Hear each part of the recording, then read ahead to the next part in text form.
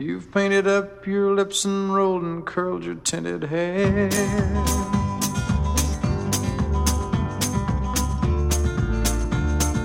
Ruby, are you contemplating going out somewhere?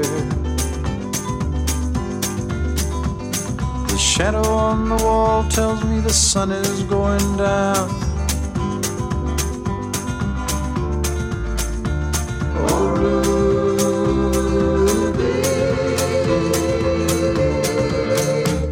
don't take your love to town. One day I left the office there in Nashville. I lived in Donaldson, Tennessee, and I was stuck in the traffic. And they had a wreck or something, and I was stuck there. And I had my radio on, and Johnny Cash was singing, "Don't take your guns to town, son, leave your guns at home." And I said, "Ruby, don't take your love to town."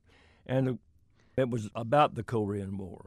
And it was about a man that I knew, and he had some problems, and they lived near us. Him and his wife lived near us in Pahokee, Florida. And I just remembered all that and put it all together. And Johnny Cash said, "You wrote a good song, son." That's music legend Mel Tillis, talking about the most famous of his many hits, Ruby, Don't Take Your Love to Town, which we just heard performed by Kenny Rogers.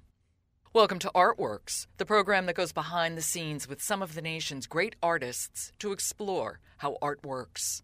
I'm your host, Josephine Reed. The word legend is thrown around a lot, but most everyone agrees that's an accurate description of singer-songwriter Mel Tillis. Mel's recorded more than 60 albums and written over 1,000 songs, including some 36 top 10 singles, with 9 of them going to number 1. Mel also overcame a profound stutter and grew into one of the all-time great performers of any genre. Mel's music is both poetic and down-to-earth, a unique blend of warmth and humor that's matched perfectly by his on-stage presence. The list of Mel's awards go on, but here's a highlight reel. 1976, Mel was inducted into the Nashville Songwriters International Hall of Fame and named Country Music Association's Entertainer of the Year. 1999, BMI named Mel Tillis the Songwriter of the Decade. 2007, Mel was inducted into the Grand Ole Opry, and he was named to the Country Music Hall of Fame. To that list of honors, Mel Tillis can add one more. Earlier this year, he received the highest award given to artists by the United States government, the National Medal of Arts. And in a happy coincidence, Mel Tillis received this news from an old acquaintance, the chairman of the National Endowment for the Arts, Rocco Landisman. I was at my home at my ranch in Florida. I got a call, said, "Mel, this is Rocco." I hadn't seen Rocco since my daughter Pam did a play off Broadway, but I remembered him. I said, "What's happening, Rocco?" He said, "You won a medal." I said, "What kind of medal?" I didn't know there's any more I could win, because I won just about everything there is out there, and I'm so thankful and honored. But he told me, he said, the National Medal of the Arts. I said, "Lord have mercy." Was your family musical?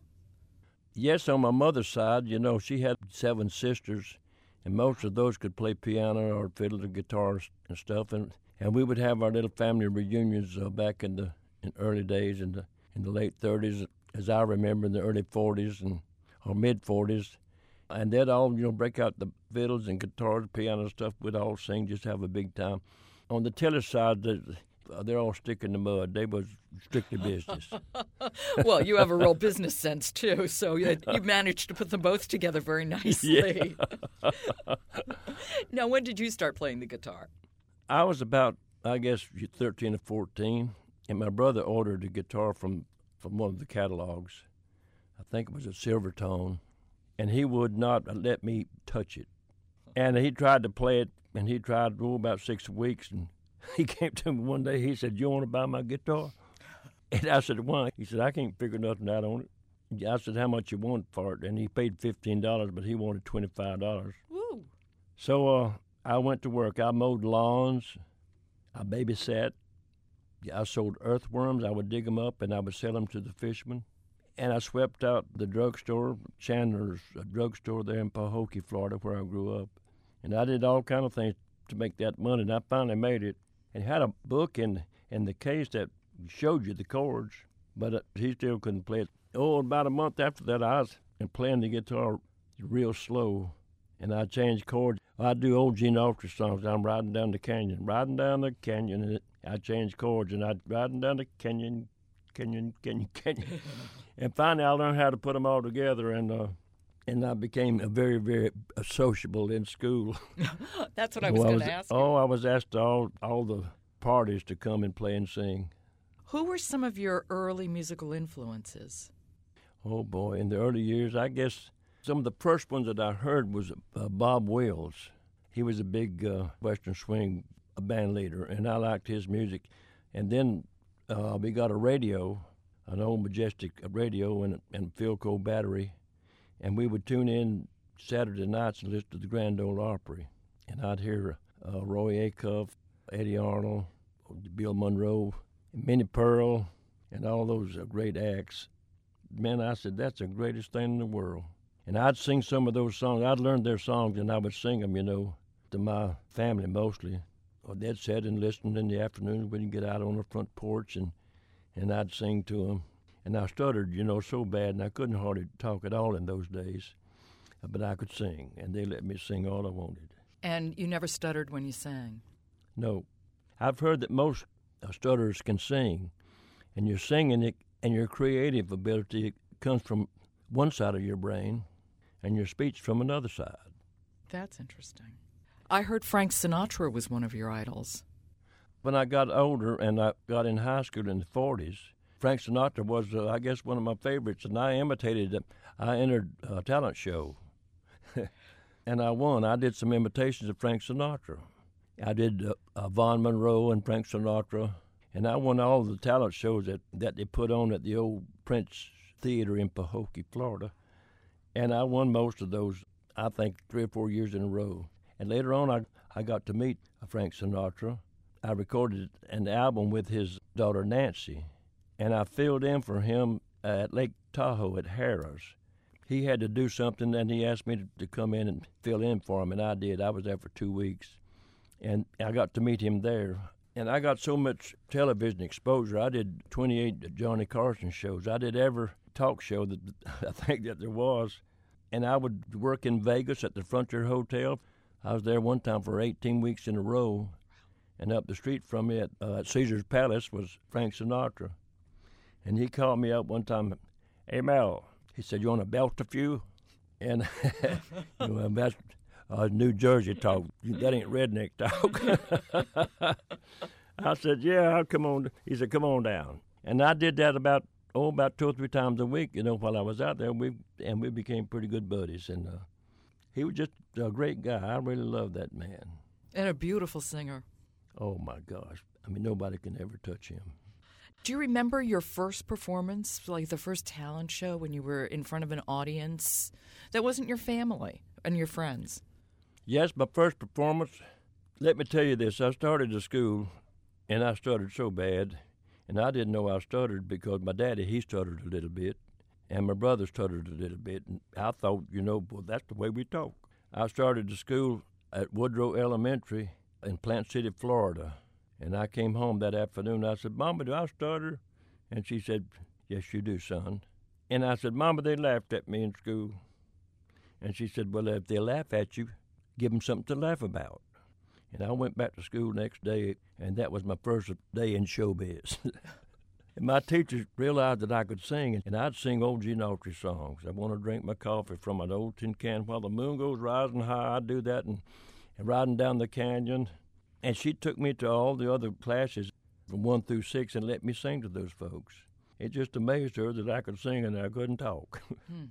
So anyway, that was my first day. But yes, I finished high school, and I attended University of Florida for a while, and I was going to get drafted, and I quit and joined the Air Force, and they sent me to Okinawa, and I was a baker in the Air Force. I served my country as a baker. You're on 24 hours and off 48, so I had a lot of time off, and I joined a little band over there called ourselves the Westerners, and there wasn't one of us from the West. But I learned to work with a band in those days, and I learned some more chords on the guitar, and I learned how to front a band. Oh, and we worked all the NCO clubs, the Officers Club, the Airmen's Club, and the Marines clubs all over the island of Okinawa. And those were my first paying audience. Did you like being on the stage? I loved it. I loved it. It gave me a chance to do, what I love, to sing and entertain and make people laugh. Humor has been a big, big part of my life. When I went to Nashville, Miss Minnie Pearl was putting together a little band to go out and do some fair dates in the Midwest, and she hired me to play a rhythm guitar and sing. And she said she needed a fiddle player, and I said, well, I met one today, and he had came to town about the same time that I did, and had got a job at the Andrew Jackson Hotel. And I met him at a little coffee shop where everybody hung around in 1957. And she said, you know where he is? I said, yeah, I think I can find him. So I went down to the coffee shop, and there he was. And I said, you said you could play a fiddle? He said, I can. I said, are you any good? He said, yeah, pretty good. I said, you want a job? He said, with who? I said, Minnie Pearl.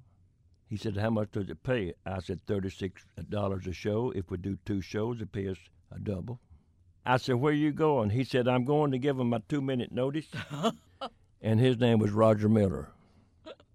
Roger Miller, King of the Road? Yes, and we went out with Miss Minnie for 4 months on the road, all through the Midwest, and all kind of fair dates and stuff like that. And I stuttered in those days really, really bad. And Roger would introduce my song. When it was my turn to sing, he'd introduce, well, here's Melvin Tillis. They called me Melvin in those days. Here's Melvin Tillis was his new record. And I'd sing the song, and after I'd finished, Roger would step in and say, Melvin thanks you. Miss Minnie, she noticed that, and she called me to one side one day, and she said, Melvin, she said, if you're going to be in our business, you need to introduce your own songs. And you need to thank them after you finish your song, and then you need to sign autographs. And I said, Miss Minnie, I can't do that. I said, they'll laugh at me. It took me a little while to get all that out. And she said, no, they won't, Melvin. She said, they'll laugh with you. And from that day on, I started, talking a little bit on stage. And before too long, I was on the Johnny Carson show. So it just all went from there, exploded. I did all the shows. I did 13 movies. And when I started, talking, people said, let's give him a chance. And they did. Okay, so it was 1957 when you went to Nashville. First time I went there at 56 and looked around, and I moved up there. I wrote a song called Honky Tonk Song. Well, the first one was I'm Tired, Oh Lord, I'm Tired, and it went to number 3 for Webb Pierce in the Billboard charts. Oh Lord, I'm tired, tired of living this old way. Standing on the corner of a busy street, looking for your face in every crowd I see, checking every honky-tonk in this town, trying to find the places that you hang around. Oh Lord, I'm tired, tired of living this old way. And the next one was a honky-tonk song, which I recorded. I got on Columbia Records, and I recorded it. Well, Webb Pierce covered me on Honky Tonk Song, and he had the big hit, and he just killed my record, which is okay, but I still made some money out of it, and I moved to Nashville in 1957. And Webb signed you to his company, Cedarwood Publishing. Yes.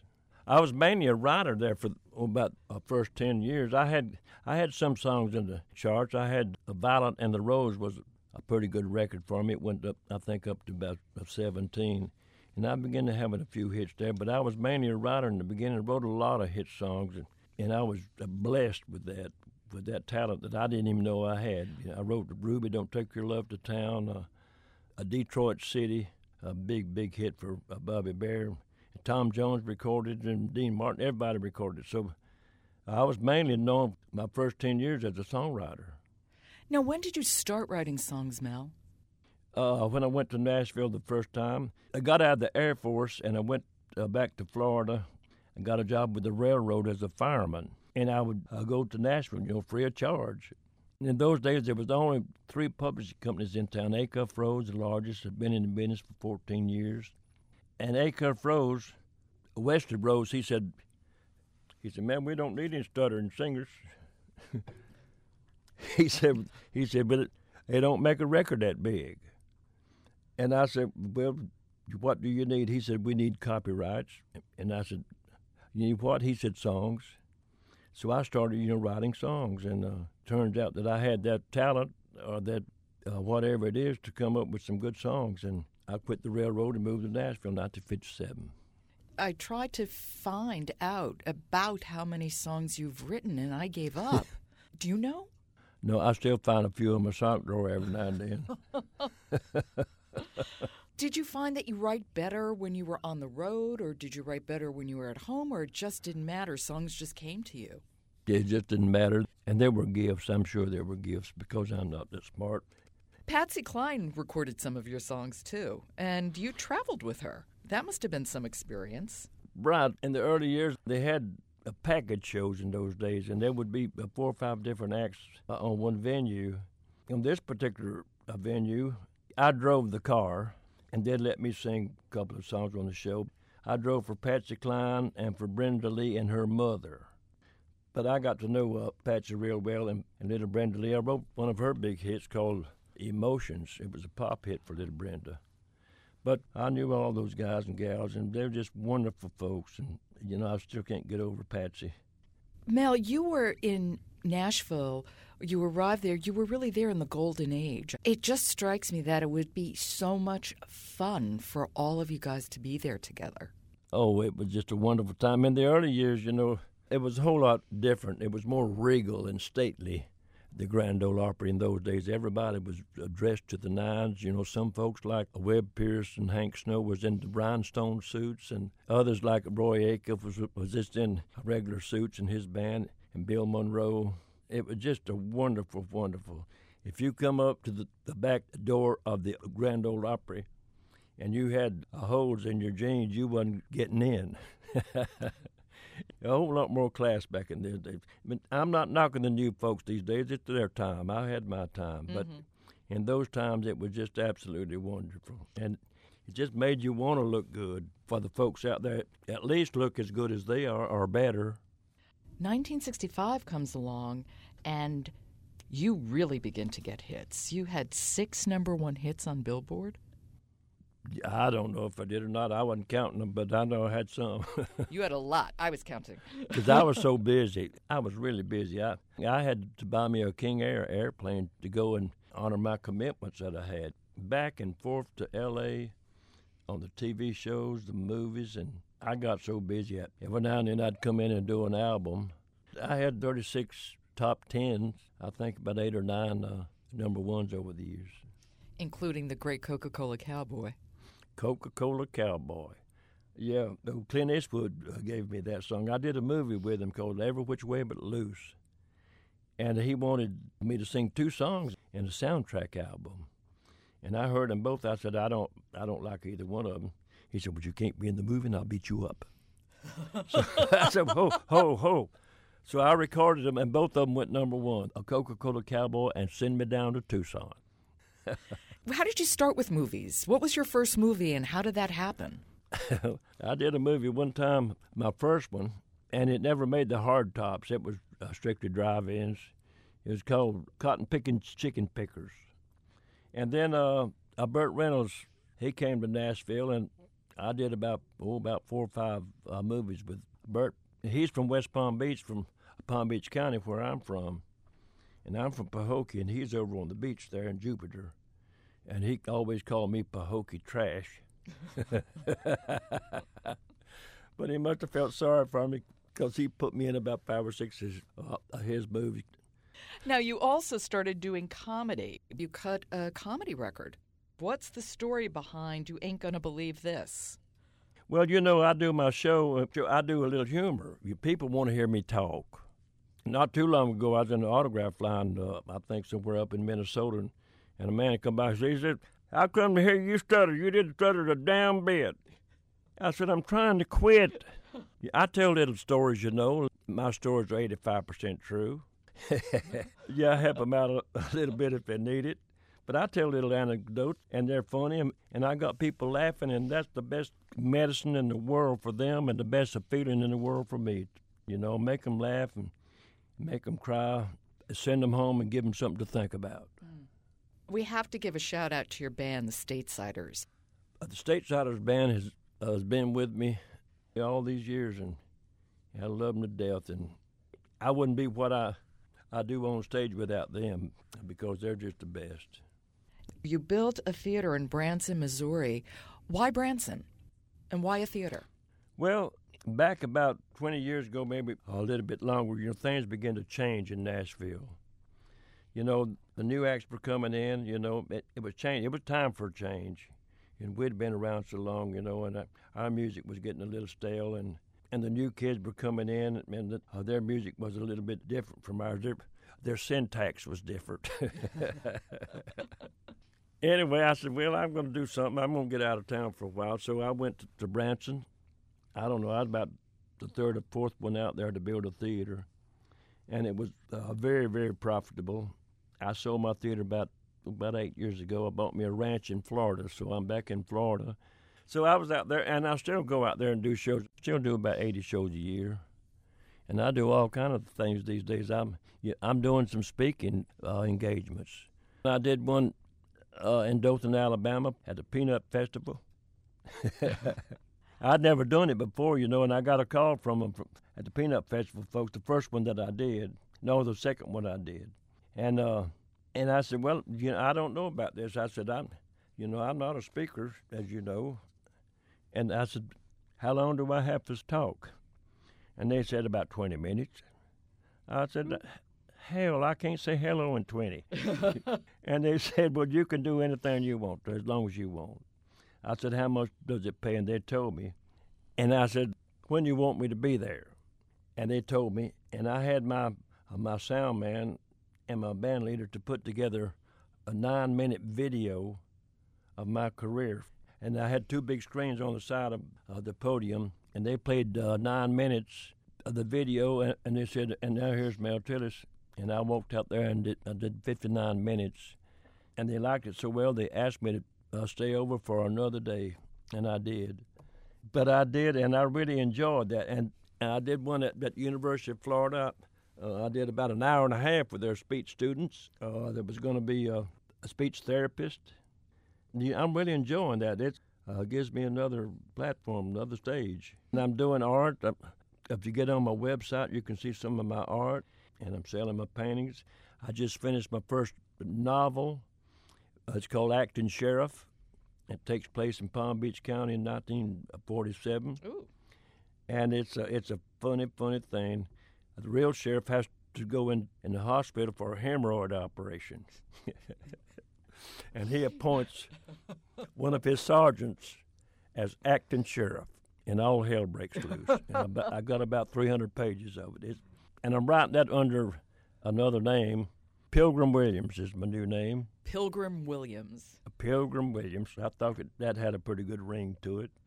Someone asked old Mark Twain one time, they said, Mr. Twain, how do you do it? What's your schedule? How do you do it? He said, well, I get up in the morning sometime about 4 o'clock or 4:30, I put on some coffee, light a cigar, and I just start lying. I said, well, hell, I can do that. So that's what I've done with this one. Acting Sheriff, you'll be looking for it. I will be looking for it. It's a laugh a minute. In 1998, you were the honorary chairman as well as the spokesperson for the National Stuttering Foundation. You've really devoted a lot of time to this. Oh, yeah, and it had my picture in the magazines on all the airlines and everything. They're good people. One time I was in Minnesota, and it was called Midday Minnesota, and they had about 50 kids from this school for stutterers. And I didn't know that. And I was being interviewed, and I got to stuttering, and I got to telling stories, and they'd laugh. I said, what are they laughing about? No. They couldn't hear. And they had a lady there doing them fingers, Every time I stuttered, boy, them fingers go flying. And they were just laughing. I thought that was the grandest thing in the world, that I entertained those kids, and they couldn't hear, but they knew I couldn't talk either, so I was part of them. Now, you were inducted into the Grand Ole Opry and into the Country Hall of Fame in the same year. Yeah, boy, wasn't that something? Pretty good year. Yeah. I could have been in the Grand Ole Opry years ago, but I was so busy, I didn't have the time to commit. You had to be on there, so many times a year. And I couldn't do it. So when I slowed down a little bit, they asked me to be on, and I was so proud of them. My daughter was already on there. Pam was already on the show, and she introduced me for the first time. That must have been a very special thrill. Oh, my God, yes. Is it still a thrill when you get out on the stage of the Grand Ole Opry? Is it one of those places? Well, yes, especially the old Grand Ole Opry, the Ryman Auditorium. The Ryman is a mother church, we call it, and the other one, the Opryland Hotel, Motel. Well, I don't even know what they call it. But anyway, it's a new one, and it's nice.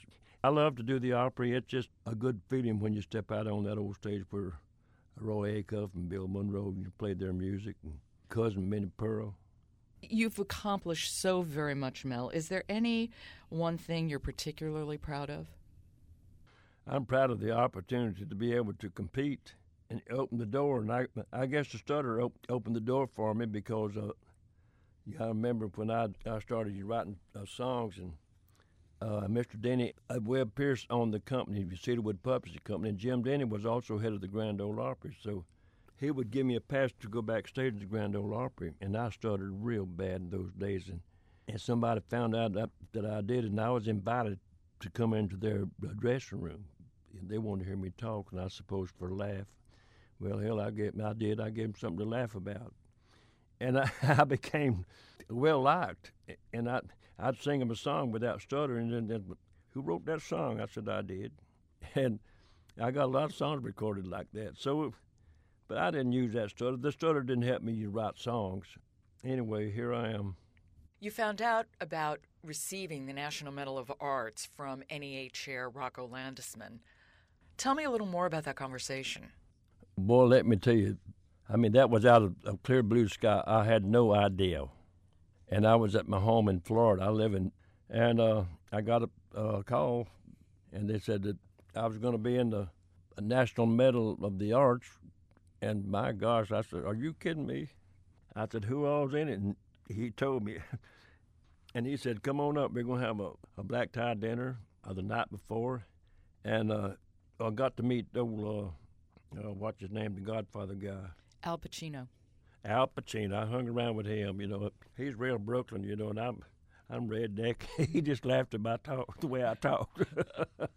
But anyway, I'm so thrilled, and I'm honored to be in such a great company as Roy Acuff, Eddie Arnold, and Minnie Pearl, and Ray Charles. Boy, you can go on and on. Well, Mel, let me again add my congratulations. It's an honor that is so well-deserved, and thank you for taking the time to come into the studio and talk to me. Well, Joe, I thank you so much for inviting us. Well, it really has been a blue, blue day, and the water looks cold in the East River Bay. The water looks cold in the East River Bay. That was country singer, songwriter, and National Medal of Arts recipient Mel Tillis. You've been listening to Artworks, produced at the National Endowment for the Arts. Adam Campy is the musical supervisor. Excerpts from I'm Tired and Brooklyn Bridge, from the album The Best of Mel Tillis, performed by Mel Tillis and used courtesy of Sony Music Entertainment. Excerpt from Ruby, Don't Take Your Love to Town, performed by Kenny Rogers, from the album Kenny Rogers, 49, All-Time Great, used courtesy of Cleopatra Records. All songs written by Mel Tillis and used by permission of Universal Music Publishing Group. You can subscribe to Artworks at iTunes U. Just click on the iTunes link on our podcast page. Next week, American folk icon Pete Seeger. To find out how art works in communities across the country, keep checking the Artworks blog. Or follow us at NEA Arts on Twitter. For the National Endowment for the Arts, I'm Josephine Reed. Thanks for listening. In the East River Bay.